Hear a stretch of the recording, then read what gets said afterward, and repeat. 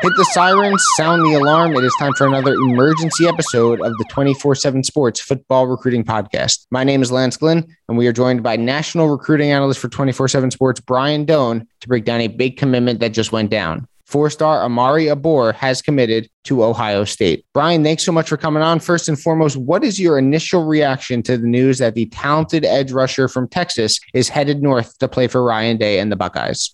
Yeah, I think he's one of those guys that, if Ryan Day wants to get back to the playoff and improve what they do defensively, you got to get players like him with his body type, his ability for growth ceiling, and just kind of the versatility that he can offer as an edge guy. Whether it's rushing the quarterback, playing up in the box, or kind of dropping into coverage a little bit and give him that versatility. But, this is what the elite programs do, is they continue to restock with guys like Amari and, getting to watch him for a few days at Under Armour, at practice. He's a guy that there's a lot of things he does really well, and it begins with his athleticism and his frame. So you're in Orlando right now. You've seen Amari over the last week preparing for the Under Armour All-American game. What has stood out to you about the player that he is and what he's going to bring to that next level in Columbus? Yeah, I think first and foremost, it's his upside and his talent. We have him rated as the number 38 player in the country for a reason, right? So he's a great player. He's a kid that you expect to go into Ohio State and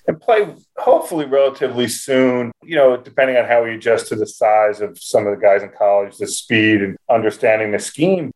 He is a kid who he can chase a play down from behind, on the backside if he's coming around the edge. He does have some experience in high school with playing with his hand on the ground. He can do that. He is, a kid that can get around the edge. He's very powerful in the upper body. Like his punch, when he makes contact with the offensive lineman, and watching him this week, they feel it, and he's able to move them back, and he's only going to get stronger.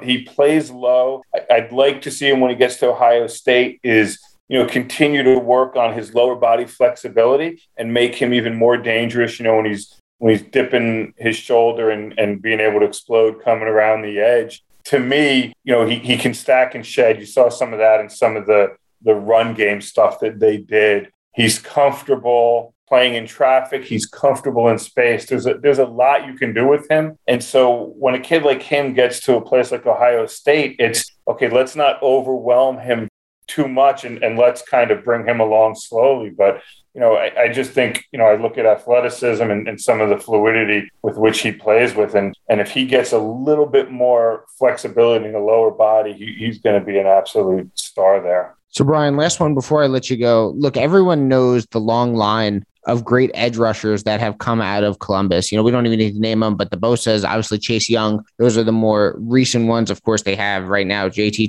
Tuimoloau, Jack Sawyer, too, that they got in the last class.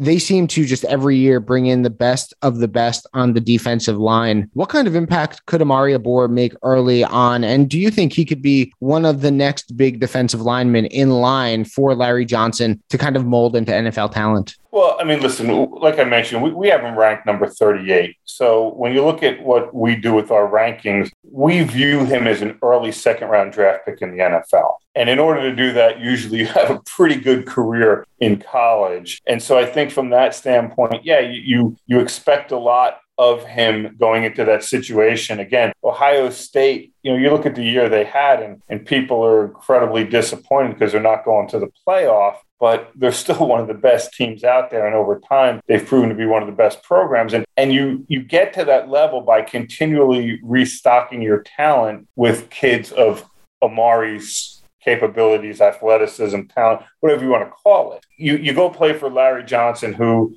is proven to be able to develop defensive linemen. And look, we all know it, and it's one of the huge draws with Ohio State is, hey, I get to go play for Larry Johnson. We all know what he can do as a coach. What his impact will be as a freshman, it's so hard to say because there's so many things that are different in terms of he's going to be living away from home. How does he adjust to being a student athlete? How does he pick up the defense? Make sure you stay healthy, make sure he's in his playbook, all spring and everything. So there's a lot of factors, not to mention what do they need and how much room is there for him to get on the field with some of the older players. But, he's a freshman playing on, close to the line of scrimmage. So that always takes a little bit longer to develop just from a strength standpoint. But, I think he's a kid that can go in and play significant snaps as a freshman.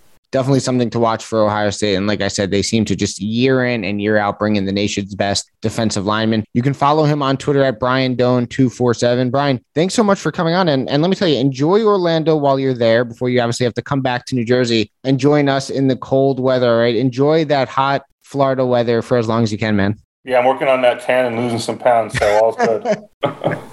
I'm jealous. I got to tell you, I'm jealous. But for Brian Doan, I am Lance Glynn. Thanks for listening to this emergency episode of the 24/7 Sports Football Recruiting Podcast.